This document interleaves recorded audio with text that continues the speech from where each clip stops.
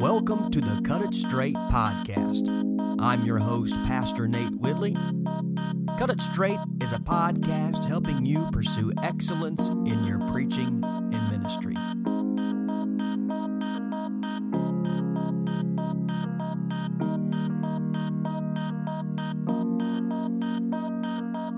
In this special episode of the Cut It Straight podcast, we interview Pastor Paul McGee from Mount Carmel, Illinois. I hope you enjoy.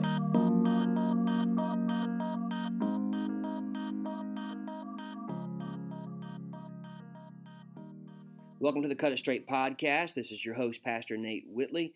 It's my honor today to be interviewing Pastor Paul McGee. He pastors a great church in Mount Carmel, Illinois. He is here preaching for First Apostolic Church this weekend, our New Year's revival, and he's taking time out of his busy schedule this weekend to do this interview on the Cut It Straight podcast. And so we're going to ask him a few questions about ministry, about preaching, and just kind of see what his insights are about ministry and how it can help you as a young minister. Pastor Paul McGee, tell us about yourself, where you're from, family, where did you begin ministry, preaching, so on and so forth. Pleasure to be here. First of all, Pastor Whitley, glad to be here with you today and this opportunity to speak to your podcast audience. I was born in Princeton, Indiana. That was my home and place of residence until my wife and I started to evangelize, and then we moved to Illinois. I have 4 other siblings. I got 4 older sisters, and so I came from a decent-sized family. My eldest sister is 12 years older than me, so there's some distance in between us. My mother and father were both secularly employed as a kid growing up, but I lived in a home that was full of love. Just a little insight into our lives. At night, recreation for us was Dad pulling out the guitar, and each of us kids just finding a part of harmony and singing gospel songs and things of that nature together. But that was kind of our childhood. Whenever I was a real small kid, like before 4 years old, we lived right across the street from our church. We went to a United Pentecostal church, Pastor Paul D. Poole. And Pastor Poole would later become a missionary to Belize in Mexico, and did that for years. And so at that interim of time there, we then started going to Assemblies of the Lord Jesus Christ Church in Owensville, Indiana, pastored by David Sizemore. So David Sizemore then, for a good portion of my younger years, was my pastor until my father started pastoring later in his life, like around age, 30-something. He started pastoring. So Pastor Sizemore, what I gleaned from him, being under him for a while, is one of the most loving, compassionate people you will ever meet. He has the patience of Job. He just has patience of steel. He has the ability to deal with circumstances and just keep the most docile spirit from that. So that was our life. And then I sat in my father's pastorate for years from like around age 11 on into my adulthood. And I now pastor the church that he pastored. Concerning my family presently, my wife, who I've been married to for 21 years, she was my one and only love in my life. I have Mariah, who is 13, Trevor, who is 9, and that's the American dream, boy and girl. We don't have anything else coming in the future. And as a young boy of age 8, 1987, I received the Holy Ghost. Got baptized in Jesus' name, and this is while we was at Brother Sizemore's church. My dad was, in that day there wasn't youth pastors, you were youth leaders, but he was a youth leader for Pastor Sizemore, and my father had preached a message, Killing Goliath, and I was kind of a rambunctious young boy. Pastor Whitley could probably attest to that, seeing it through my son since we've been here, but nevertheless, whenever I tapped my mom, I was sitting by her, and I started to get up. She was like, Paul Robert, this is not the appropriate time to go to the restroom. I said, Mom, I'm not going to the restroom. I'm going to the altar, which she probably thought was a miracle. But I went to the altar, and God changed my life. But the real interesting part of that is this. I owe that whole scenario to a home Bible study. And that might sound bizarre because I'm 4th generation Pentecost on my mother's side. My father would teach home Bible studies to people in our home. And we had a small, quaint home. And so the kids were usually around for the home Bible study, Search for Truth. And I'll never forget it. I'm a young man, 8 years old. My sisters Roberta and Rebecca were twins. They're 5 years older than me. They were there. And Dad was going through the Bible study, and they just put their hand up, with a question. And they was like, Dad, what about, Paul, because I didn't have the Holy Ghost, didn't have any interest, it seemed like, in God at that time. What about him, heaven for him and all this stuff. And Dad was just so forthright. He said, except a man be born again of the water and the Spirit, he cannot enter in or see the kingdom of God. And something pricked my heart deeper than whatever I ever had before. And where I was usually a mama's boy in the mornings, and I'd get ready for school. And once I got ready, I'd go lay back down with Mom before I left for school. That wasn't happening because my mind was constantly occupied with this concept that I need to do something about my life at 8 years old. And so whenever Dad had preached that sermon on that Friday night, it was it. I had told people in my school leading up this time, I'm going to get the Holy Ghost this weekend. I just had it set in my mind. That's what was going to happen. And so I went to altar of prayer. God met me there, revolutionized my life. And then from that day forward, I always had this propensity to be interested in what was being preached, what was being said. I went from sitting with Mom to sitting on the front row with a notepad, writing down, everything that was said, taking notes, and just had an inclination and an interest to that. However, it wasn't until my father started pastoring that I started to feel the call of God in my life. And it was at age 12, as hard as that is to think or even believe now, that I preached my first sermon at a youth service at the church that my father pastors. I'll never forget, I entitled it, Be a Wise Consumer. It is probably the most hilarious thing that I've ever laid ear on to this day, looking back. But that's where God started me in the ministry. However, prior to that moment, I probably still have the cassette tape somewhere, some archive in a shed. I'll remember as a boy getting a tape cassette, and some people might have to look up what that is. I'm 40 years old now. Got a tape cassette and a microphone out, and I remember I would preach into that thing just in my room. I remember one time talking about Matthew 24, about the abomination of the desolation that Daniel wrote about. I had the slightest idea what the abomination of desolation did. But, it looked like good preaching to me. So, but that's kind of a little bit of how I got started. So, well, I think many of us can relate in some way or some form of growing up around church, growing up around Pentecost, and when you hear that message of you must be born again, we might grow up around it and it might become just familiar to us. It's when it touches our heart, and I can relate to that, knowing I have to have the Holy Ghost. Absolutely. And I have to be baptized, and so I understand that feeling. I was about the same age when I got baptized. I think I was 13 when I got the Holy Ghost. But I remember that feeling of, okay, I have to have this. I have to have this experience and the assurance of salvation. So you started preaching at a young age, speaking to young ministers on the Cut It Straight podcast. We kind of aim this towards young ministers, those maybe feeling a call or in the ministry already, maybe youth pastoring, helping in the Sunday school, or maybe assisting a pastor somewhere. What kind of advice would you give a young minister now that you've been in it for at least 20 plus years? The advice that I would give to a young minister is probably derived from just the concept of the word ministry itself, which basically means to serve. Mm-hmm. Serve in whatever capacity that you can. Just be willing to serve. I remember being a high school student, and I was teaching Sunday school class. Serve in whatever capacity. I mowed the grass. And I know these are things that we oftentimes hear, but they are true. Just serve in whatever capacity you can. Proverbs 11:25, there's a phrase in there that says, he that watereth shall be watered also himself. Now, I don't think that necessarily means you water with the motive of being watered yourself, but whenever you do serve and you do water, a byproduct that just boomerangs back to you is that you're going to be watered yourself. You're never going to go wrong in serving.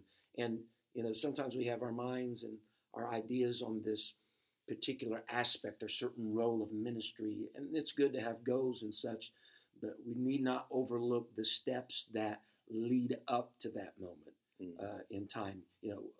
Also, we evangelized from March 2001 to March 2007. Great time of our life, but I don't think I'd been situated for evangelism in 2001 if it wasn't for those incremental steps leading up to 2001. And this may be very elementary, maybe to some, but I'm a practical person. And I think a young minister needs to learn how to walk humbly. Cultivate your walk with God. Because I guarantee you, it's not high.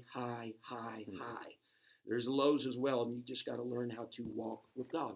Whenever I consider the disciples, and I consider even many of them being fishermen, and the success and the failure, perhaps, whatever the ups and downs of them as fishermen, was not just in the casting of the net, but it was in those ordinary days of mending nets and washing nets. A little saying that I kind of put down at one time teaching, I believe, was ordinary moments give birth to extraordinary moments. That's good. And so we don't need to overlook the ordinary moments. And as a young man, or whatever you're aspiring to be, at that moment of being young, particularly if you are single and you have no relationships, or if you're not married, so on and so forth, my advice would be submerge yourself in studying the scriptures right now as a young single man. That's good. And the reason why I say that is because, yes, marriage is going to come, children is going to come, and I think it was the Apostle Paul in Corinthians that said that the unmarried seem to care for the things of the Lord. But whenever you get married, he says you attend to the things of the world. Basically, just the nuts and bolts of that is this, that there's other aspects of your life that you got to give attention to. But whenever you're a single young man and you have this time that is on your hand, invest that time in the Word now, because that's going to be a payoff to you later when there's other things in your life that you have to give your attention to. So, yes, concentrate on that walk. My favorite thing concerning a walk is this. A walk is comprised of 2 steps that is just taken over repetitively. Again and again and again and again. Very simple, but it's very necessary. One other aspect on the walk concept and idea, Ephesians 1:4, I believe it is, or 4:1 rather, invert that, is that we should walk worthy of our vocation that we have been called to. That word there, worthy, means bringing up the opposite end of the scales. You think of the old scales that you put weights on one end to, even out whatever was on the other side. What God has called you to is in one side of the scale. That carries a certain amount of weight, a certain amount of responsibility. We must walk and lead our lives to even out the scale, to match the weight of the vocation that God has called us to. So I think that we need to do that as young men. We're never too early in our ministry to start evening out the scale of the vocation that God has called us to. The reason why we need to concentrate on what those things that we do, even at this young stage that we might think is mundane, is because someday, I preached a sermon years ago when I used to evangelize, when the mundane becomes the mission. Is because what we do right now, although it may seem mundane, it may seem insignificant, there's going to come a moment when all of that has been done is going to have its moment of significance. Whenever I preached that sermon years ago, I took the story of Jael and Sisera. She goes in at that moment in time with the tent peg, and she drives it through the temple of Sisera, and she's bringing victory for a whole nation of Israel. But the culture and the background of Jael is this. It was typically the role of the woman to set up the tents of that day. So she got accustomed to driving tent pegs in the ground. My thought, what in the world is, I do this all the time, but in the beginning it was not so. It wasn't easy. It was a trade she had to learn. But once it becomes second nature to her, she thought, man, I can do this with my eyes closed. What's putting up another tent, pitch the tent, leave pitch the tent, leave. I'm doing this over and over. But what was mundane to her in a moment became the mission for her. Mm-hmm. She didn't have to question how to hold the peg or the hammer. She had the strength to do both. Why? Because she'd done it many times before it was needed in the moment for Israel. So don't overlook the mundane things, because the mission for them to come about is going to come to play in their life somewhere along the way. That's good. The going off of that, Pastor McGee has preached conferences and camp meetings, and I remember you preaching that camp in Indiana, probably 2006 or 2005. But you are always well prepared, well studied. What advice, and you going back what you said earlier, as a young man, I remember, I traveled as a single man and evangelized by myself, so I had a lot of time during the day to study and pray. And then I get married, and then I have a little girl, and then you're pastoring. All the stuff that comes along with pastoring and ministry, that free time, quote unquote free time, is erased. Now, what are some steps, what are some methods to be structured in study? Because you're always well prepared. The sermons you preached yesterday morning, last night, you could tell it's got a lot of depth to it. It's been prayed over. What are some methods of reading Scripture? You talked about, and I'll kind of lead you into that. You said last night about reading a different translation of the Bible each year. Right. Some of those things that you do to help you. If you're a young man, you're by yourself, you're single, you got a lot of time on your hand, or even if you're a preacher that's been pastoring for 50 years, what are some methods or some tools that you could give someone to help them be a better preacher, to walk worthy of their vocation? Pastor Whitley, I don't believe this is, and I think this would be the same with anybody, I don't believe this is something that I came out of the womb and just had it figured out. And I don't have it figured out yet, in my estimation. But one thing that I try to do, the old saying is, you put the big rocks in first. Mm-hmm. Preaching, salvation for people's lives come by preaching, and so I consider that a pretty big rock, even in pastoral ministry, preaching the word of the Lord. And so you have to set aside. You just got to be intentional. That's all there is to it. This doesn't happen haphazardly. This doesn't happen accidentally. You just got to be purposeful and intentional about setting aside that time. If you're going to schedule meetings, if you're going to schedule this or that in your life, this is just as important to have a place on your agenda as anything else. You just got to set aside that time to read the Word, study the Word, meditate upon the Word. But I try to read anything and everything I can get my hands on. And probably this generation is going to be held to a higher degree of responsibility than what generations before us, because we have more access. We have access to more things than what generations did before us. And I understand that can be empowering. At the same time, it can be overwhelming. Mm-hmm. For me, with my personality, it can be overwhelming because I want to read it all. I want to listen to it all, and so on and so forth. But it's important to put those big rocks first. A part of what a young man can do, tap in for sure. Tap into your pastor because a lot of them have so much wisdom stocked up in them that they just haven't, and I say this respectfully, that they have not necessarily found an outlet or made an outlet for it. There are people that I know that's never stepped behind a pulpit at a conference that could preach at conference. And it's just that they've never had that outlet or that place. So don't overlook the men of God that's in your life and that's in your circle for sure. But read everything. I mean, I read all kinds of different genres of books, periodicals. It doesn't matter. Stay up with current events, things of that nature. Used to the old timers say, give your mornings to God, what your afternoons to the church, the evenings to your family type thing. That isn't necessarily a bad, rule of thumb. You got to find out, though, what fits best for you. Right. If you're not a morning person, you might not want to do morning. If you're a night owl, you might want to save your time with God. And if you think best then, do it at night. You don't have to pattern yourself exactly after someone. You need to find what works for you and then ride that horse, buddy. Yeah.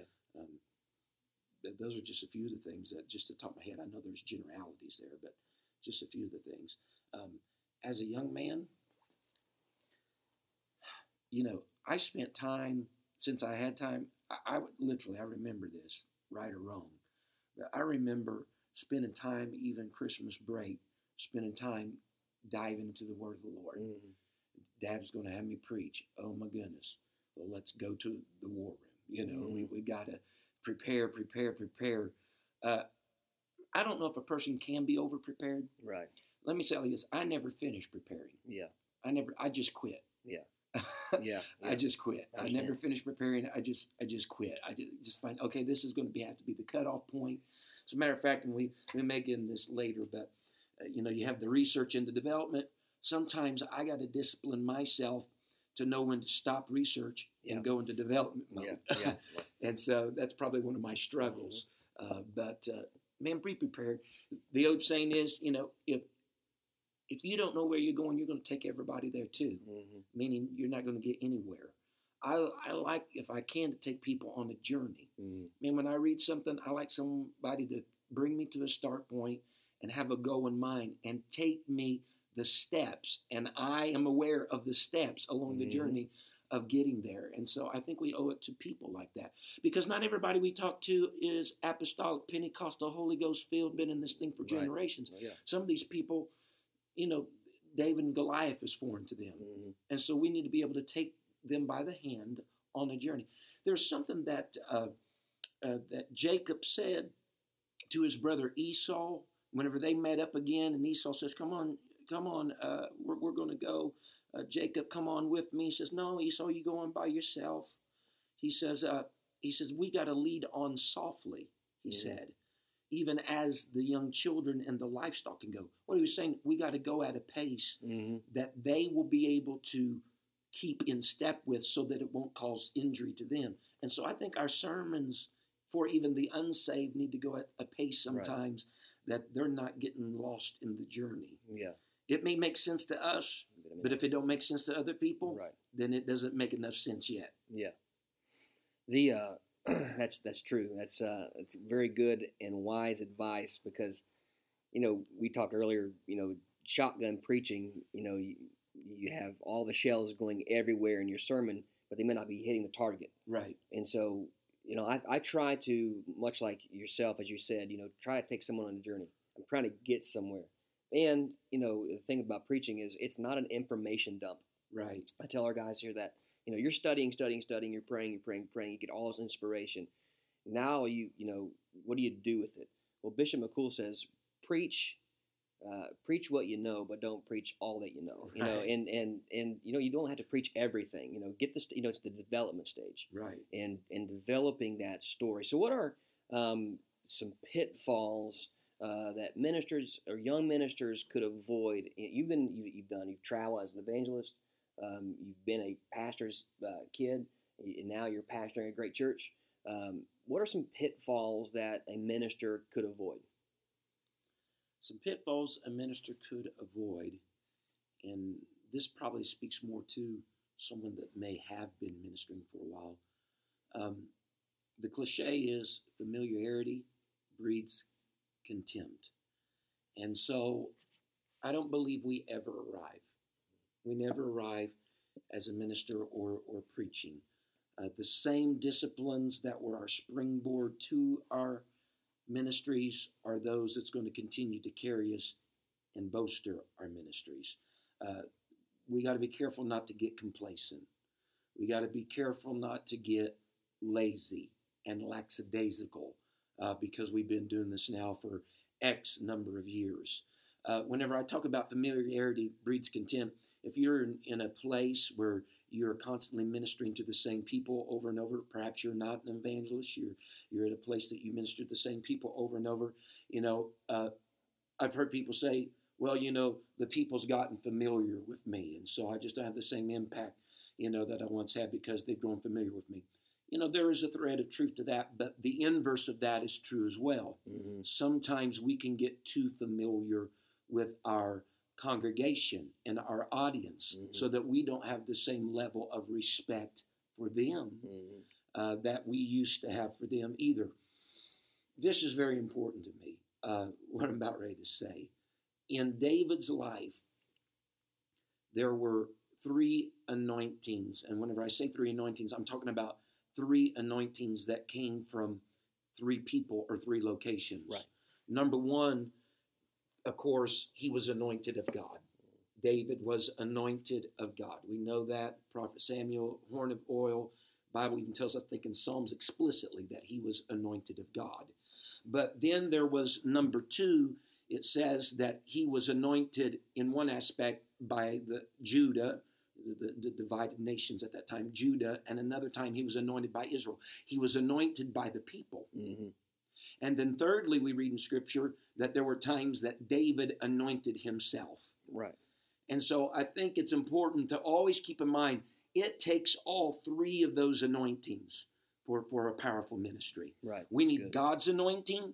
And yes, those people in the congregation, we need their anointing upon our lives. Right. But that cannot all happen, though, without you having anointing that you're applying to yourself as well. It takes all those 3 dynamics. And so that being said, here's something else I think that's important.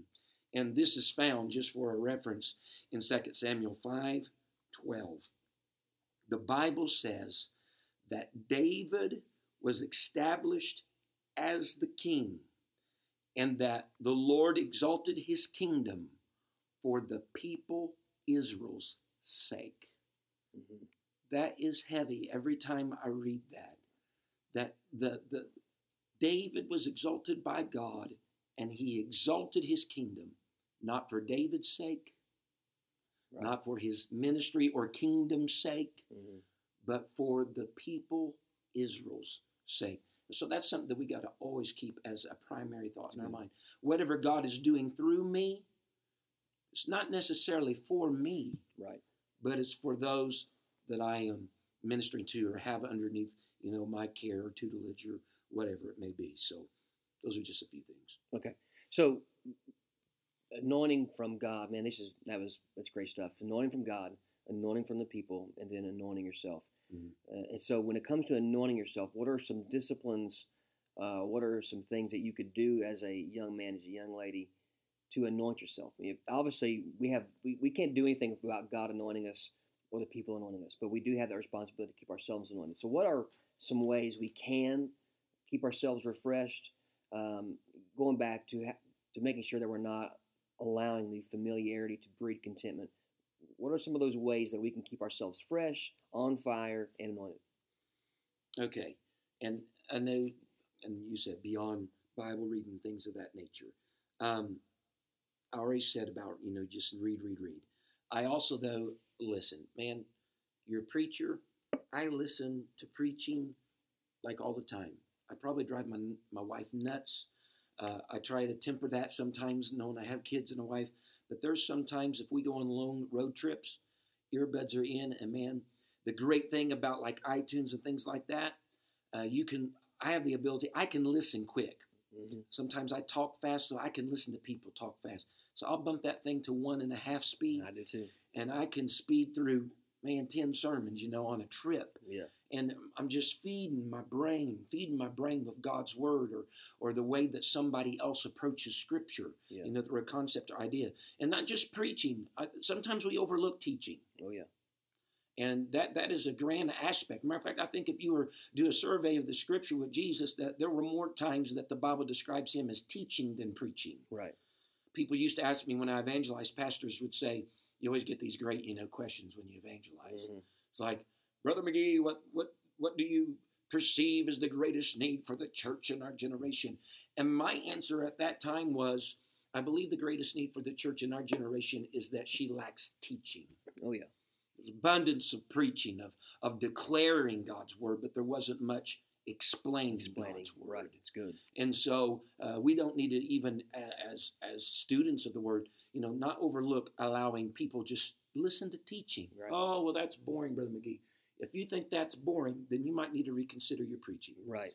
Because from my experience, every aspect of preaching has a thread of teaching in it. Mm-hmm. You can declare and declare, but somewhere along the way, it's inevitable. You're going to have to stop and explain. Right. And so there's a good ebb and flow in preaching, of teaching and preaching. So listen to both, submerge yourself, find people that are notable, that are respectable, that whose lives have been proved, that you can trust, that you can listen to. Pastor Whitley kind of alluded to it earlier. You know, this is just my thing, but I would recommend read your Bible through every year. Yeah. Read your Bible through every year. Don't just go to your favorite passages of Scripture or favorite books of the Bible. Oh, but the Psalms are so devotional. Oh, yes, that's great and true, but read your Bible through every year. And something I've tried to do, I don't know how many years I've done it now, but for the past several years, I've tried to read a different version of the Bible through every year. And my purpose in doing so is, again, the familiarity thing. Right. And whenever I do this, the great thing about it is I have a Bible that's left untouched. There's nothing underlined. There's nothing written in the margins. It's a clean slate.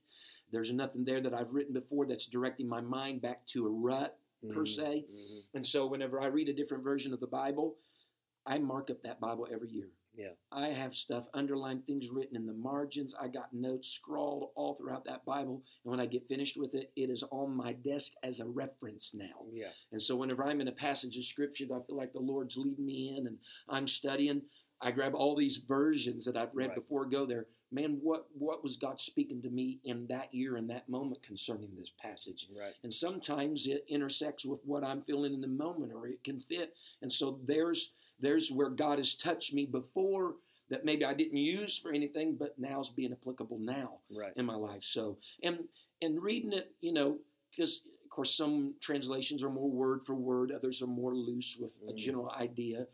I read a variety from both ends of the spectrum, but doing that, it might enlighten my mind to something that I didn't see before. The more times you read anything, I don't care how many times you've read a book. You read it again, you're going to pick up on something you didn't pick up on before, a little nuance that you didn't see before. And so that's one reason why I do that. I don't just read the Bible, I listen to the Bible. Yeah, me too. Get you, there are free apps out there, get you a Bible app, listen. I do that sometimes commuting, just listen to the Bible. Oh, yeah. Matter of fact, if I feel like the Lord's dealing with me something in a certain passage of Scripture, I'll set it to that book of the Bible and just let it go through there over and over, because I'm digesting that. That's getting in my spirit. Right. I listen to the Bible as I go to sleep at night. Yeah. I mean, if the disciples could go to sleep as he wanted them to pray, I figure I could go to sleep while I listen to the Bible. So I listen to the Bible. Another thing, this is very practical. Learn how to use a good dictionary and a thesaurus. Yes. Learn how to use it. You can say the same thing many different ways with a good thesaurus. And as ministers, words are our craft. Yep. They are our craft. And I think it was Solomon in Ecclesiastes, he spoke about how a wise man's words are both goads, as goads, he said, G-O-A-D-S, goads, and nails. And that goad was like that sharp end of the long wooden pole, the sharp end of that helped kind of prick and direct animals, kind of urge them on. But then the fastening of the nail was, if you study it, it's more of that nail that kind of would fasten down a tent and keep it anchored. And so the words that we speak, serve really two purposes. It helps point, guide, and direct, at the same time keeping us tethered and anchored to a truth. And so that's important. So know how to use your words. Use them efficiently and use them abundantly. Another thing, and this goes with the same old, Bible reading, prayer, so on and so forth. In Acts 13, whenever the Spirit of the Lord separated Barnabas and Saul to do the work of the ministry, the Bible says prior to that happening, it has this phrase here, that they ministered unto the Lord. Before they departed and was the hands were laid upon them and they were separated to minister to others, they ministered unto the Lord. You will find yourself totally handicapped if you try to minister to others without first ministering to the Lord, with your prayer, with your supplication, with your devotion. Really, folks, we are useless if we try to minister to others without first ministering unto the Lord. Another thing, we must, and I think this is just as much as preparation as anything, we must watch the integrity of our lives. I can't overstate that. We must watch the integrity of our lives, because you cannot separate the man from his message. A verse of scripture I'll share, because this has always been in my heart and soul. 1 Thessalonians 2:8, the Bible says, "So being affectionately desirous of you," he says, "we were willing to have imparted unto you not the gospel of God only, but also of our own souls, because ye were dear unto us." This is a fact, that whenever you preach the word of God, you are not just imparting what you have prepared concerning verses of scripture, a concept or idea. You are imparting who you are. That carries so much weight for me in my life personally, to think that I am imparting my soul unto these people. So if you have a tainted soul, an impure soul, you are imparting that in the moment of your message and preaching, though it may not be noticed by those in the crowd or known by those in the crowd. You are imparting it nonetheless whenever you impart your message. Right. And so we must be careful concerning the integrity and the conduct of our lives, both on the public and the private facets. Amen. We're so glad to have Pastor Paul McGee, who pastors in Mount Carmel, Illinois, with us on the Cut It Straight podcast today. And he is a great conference preacher, camp meeting preacher, and he's one of my favorite preachers. And he's been here with us preaching our New Year's revival here at First Apostolic Church of Knoxville. As we come to a close, we've talked about studying, we've talked about prayer, we've talked about reading. What are some influences that you have, maybe preachers, Bible teachers, books, authors, writers? What are some inspirations, maybe websites that you could share with our listeners? It may seem generic, but my father, again, was called to the ministry late in life, and pastored really late in life, by some estimations. The greatest thing my father and mother, for that fact, invested in me wasn't Dad sitting down and showing me how to put together a sermon or the how-tos of preaching. The greatest thing my father ever taught me was how to pray by praying. And I do not say this reluctantly. I remember whenever he was bivocational and was working and pastoring full-time, and we had a small, quaint home. I still lived at home, and it was nothing. My father's prayer closet was the restroom. We only had one restroom in the house. And I recall, I couldn't tell you the number of mornings while I still slept. 5 o'clock, I could hear that deep voice calling out to God. And if you'd wait long enough, I would hear my name called out. Every name in the family of our church called out. That will forever have an indelible impression upon my life, that you must find a time to pray. Here's a guy that's bivocational. He has a full-time job in 2 respects, pastoring that, and yet he rose early in the morning to have that time with God. So that's a major impact on me concerning whenever it comes to praying and having, this is important, a consistent prayer life. Yeah. I'm not talking about a spot here, spot there. I'm talking about consistency. And we need consistency and faithfulness in many things that we do. Another individual that's had a great impact in my life is Pastor Steve Boyd from Hatch Bend, Florida, which probably a lot of people, unless you've been there, you don't know even what I'm talking about. Hatch Bend, Florida. Pastor Boyd, even as an evangelist, had a deep influence upon my life. He was one of those type of people that you could share your heart with and knew that in the moment that he was doing it, he wouldn't crush your heart. And so he was a safe person to talk to, and I respect him for that. Before we ever came off the evangelist field, we spent 9 months with Pastor Boyd, kind of like a resident evangelist outreach type of thing, and we were even considering to that being our station in life, assisting Pastor Boyd. As a matter of fact, I always say, if God hadn't called us back home, which I thought I'd never go back to, that's another story for another day, but if I never went back there, I'd be in Hatch Bend, Florida today. And so Brother Boyd, though we had 9 months with him, and he poured more in us in 9 months, transitioning from evangelism to a pastorate than what some other person could have done perhaps in 9 years. Yeah. Some of the phrases that will always stick with me concerning him is that everybody knows how to skin the cat except the one holding the cat. Yeah. Boy, that is a great, great truth right there. Yeah. Another thing that he said whenever you get in a pastoral ministry, he says there's some people that anything you ask of them, they'll drop whatever they're doing, at a drop of a hat, they'll be there to do it. He says those are the very people you need to protect. Mm-hmm. Those are the very people you need to protect.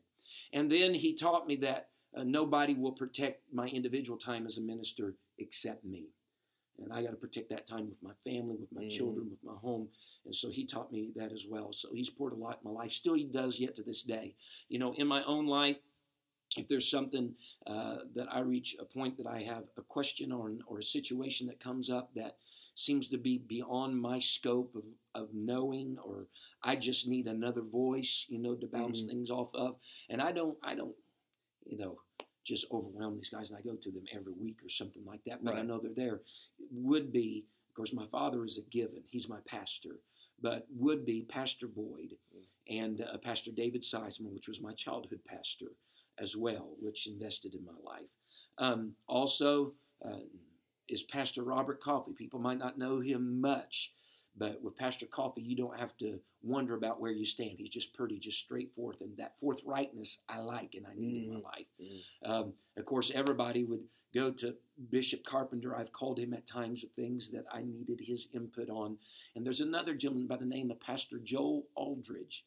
Before we ever became a part of the Assemblies of the Lord Jesus Christ, we were a part of a network of independent churches. Some people might call us independently organized, but nevertheless, Pastor Joe Aldridge was a pulpiteer. He could stand in one place and say more than a person that was all over the audience. Yeah. And he just had a knack for looking at things from a different perspective from most people. And so those are people that I've had in my life. Concerning resources, man, I love PreceptAustin.com. Yeah. There is so many resources there. Bible Hub, I like to use Bible Hub as well, particularly whenever you're looking at several translations at once. I really like that for that means. I'm a user of Evernote. I love to use Evernote. Something that I do whenever I read books of whatever genre they may be. I read a book. As I'm reading it, I'm underlining things that stand out to me, whether it's a sentence or a phrase or a story that is shared. And this just takes discipline. As soon as I'm finished with the book, I go to Evernote. I got a notebook in there called Book Excerpts. I put the title of the book in, the author of the book in, then all throughout everywhere that I've underlined. If I had a lot of, sometimes I get carried away. Yeah. If there's a lot underlined, I'll take a picture of it. Thank goodness for Evernote. But I stick the page number that it was on, and then whatever the quote, whatever the story may be, because the awesome thing about Evernote, it is completely searchable. Completely searchable. You can use tags. The pictures are even searchable. Right. So when I'm later doing something along the lines of faith, I have everything that I've ever read that I thought was important underlined in Evernote. Yeah. And I can do a search of my books excerpts on faith, and I got all this stuff that's popping up that may or may not apply, to whatever direction I'm going with that. But that's a time saver. Right. That's that's working ahead in many respects. Oh yeah. So I do that and I use that often. So those are some resources, some of the influences that I've had in my life. Awesome. We're so glad that you have been able to join us today. You can find more about Pastor Paul McGee on your podcast. Absolutely. What's the name of your podcast? The podcast is the First Apostolic Church podcast. You can find it on iTunes. It also its origin is actually from a place called www.hipcast.com, and you can search for it alphabetically there. First Apostolic. There's no other apostolic people there, so you'll find us pretty quickly. So those two places, please check us out. Again, thank you for joining us on the Cut It Straight podcast. Make sure you go check out his podcast or for his sermons from his church. Also, make sure you tune in to us right here on Cut It Straight. Make sure you subscribe on iTunes. Go to nswhitley.com to subscribe as well.